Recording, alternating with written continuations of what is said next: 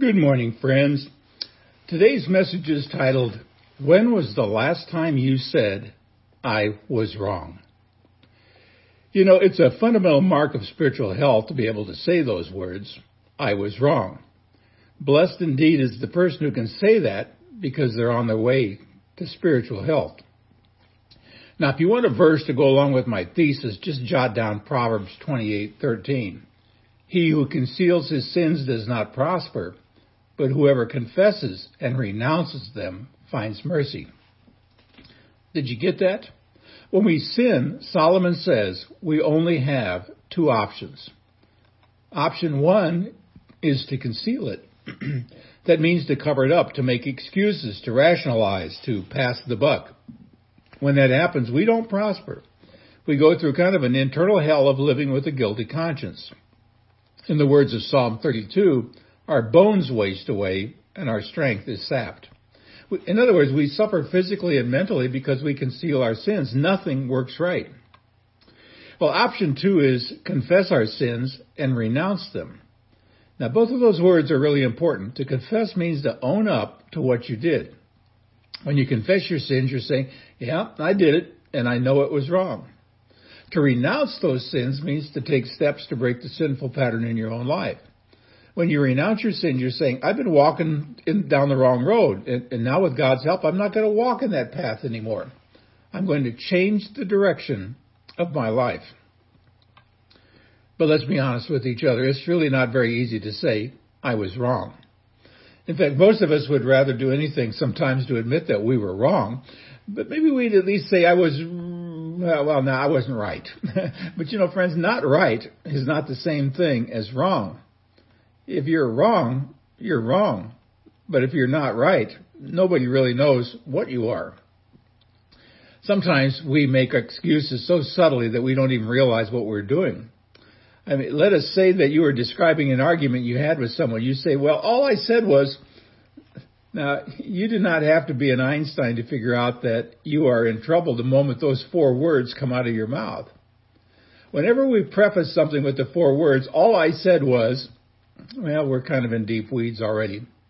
Those are four of the most destructive words in the English language. They imply that you are sane, logical, and loving, and the other person is a nut. And when you use those four words, you're really saying, it's not my fault. I don't have a problem. Somebody else has a problem. Well, and let's be honest with each other. As long as you continue to say that, as long as I continue to say that, we really can't be forgiven. As long as you say that my relationships will remain broken. As long as we say that, we're going to struggle with bitterness and resentment. As long as you say that, you'll remain locked out of the abundant life Jesus came to provide. So, and as long as we blame other people, our lives will remain broken and fragmented because holy living demands total honesty about your condition. We'll never really know holiness or wholeness or mental or spiritual health. That's why this first question is so crucial. Is it becoming easier to say, I was wrong? Well, we're going to take a look at a story this morning, very familiar to probably many of you. Jesus told a story about a young man who felt an urge to leave his father's house. Very familiar story. It's one that happens in a lot of families. This young man asked for his portion of the family estate, left for a distant land. There he squandered his money on wild living. Days passed, then weeks, then months. And at last came the day when the young man had spent all of his money and really had no friends around. Now, broken, destitute, he found himself in a desperate place, far from family, far from friends. Now, even though he was ashamed, he hired on with a farmer who put him to work slopping the hogs. He was so hungry that he found himself probably on his hands and knees in front of that trough, ready to eat with the pigs. It was at that precise moment that the light turned on in his brain. In a blinding flash, he saw himself and he saw what he had become. Most of all, he saw that it was his own stupidity that had gotten him in such a mess. No longer would he blame his father or criticize his older brother. No longer would he pretend to be something he was not. In that moment of self-revelation, he saw what he had become. He knew that there was only one way back. You know, the strange irony of this situation hit him like a ton of bricks. His father's servants were eating their fill back at home while he, the master's son, was living with pigs. Then he thought to himself, I'm going to get up and go back home. When I get there, I'm going to say, Father, I have sinned against heaven and against you. I am no longer worthy to be called your son. Make me like one of your hired hands. And with that young man got up, brushed himself off, gathered his things, and began making his long journey back home. He was still a long way off. Many of you know that story, when his father spotted him trudging up the dusty road. And before the young man knew what was happening, his father ran to him, threw his arms around him, kissed him, and said, Welcome home, son. Well, the son, what he had memorized in the pig pen. Father, I have sinned against you and against heaven. I am no longer worthy to be called your son. But, the father cut him off. He wouldn't hear any more of that. He said, quick, bring the best robe, put it on him, put a ring on his finger, sandals on his feet, kill the fatted calf.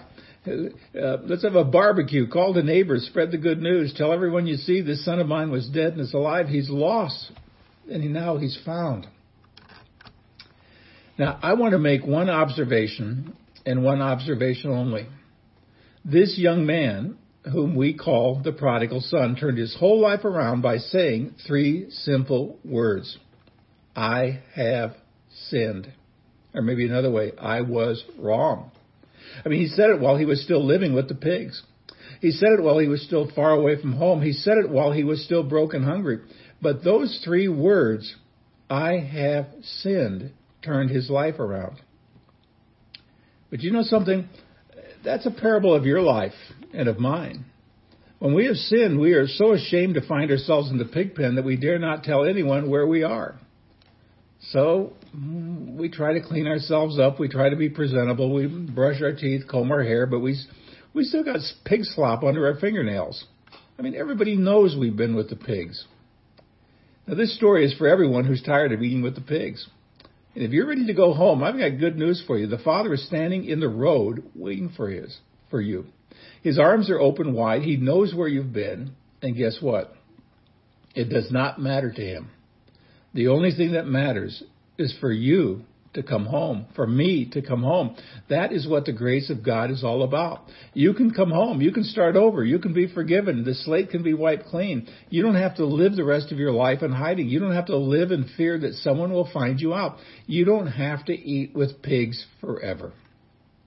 All I'm saying is, it's possible, and it depends on one thing.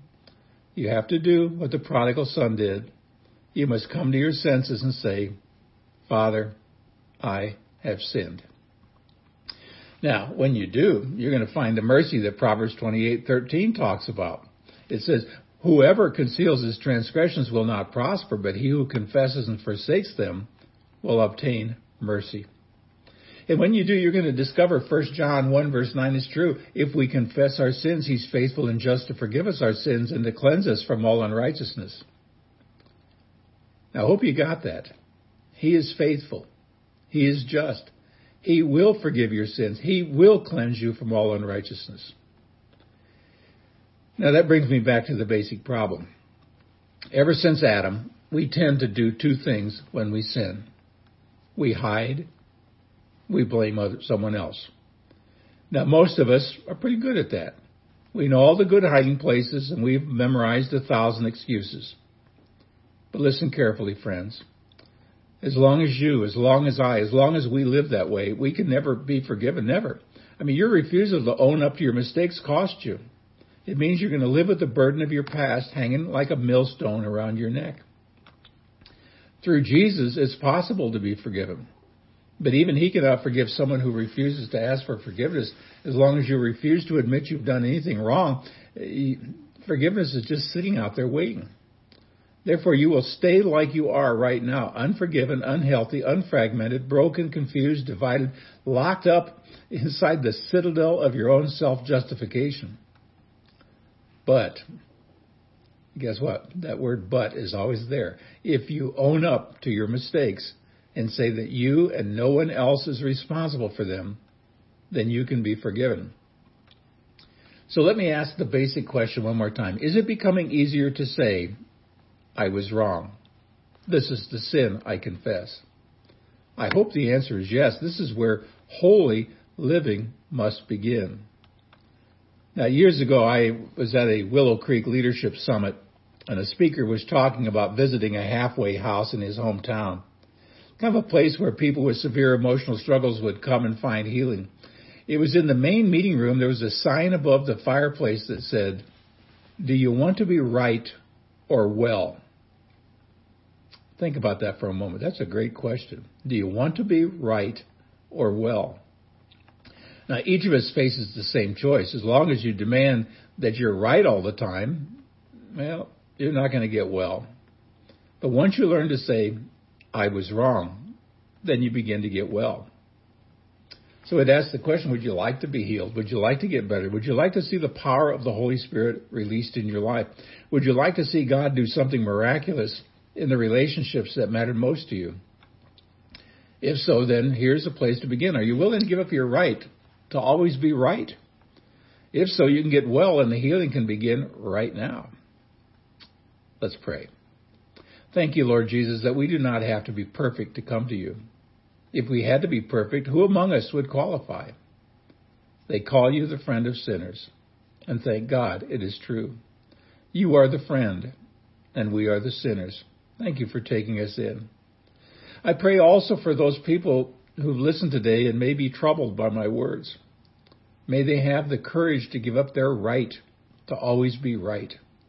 Help those who feel uneasy to yield to the gentle wooing of the Holy Spirit.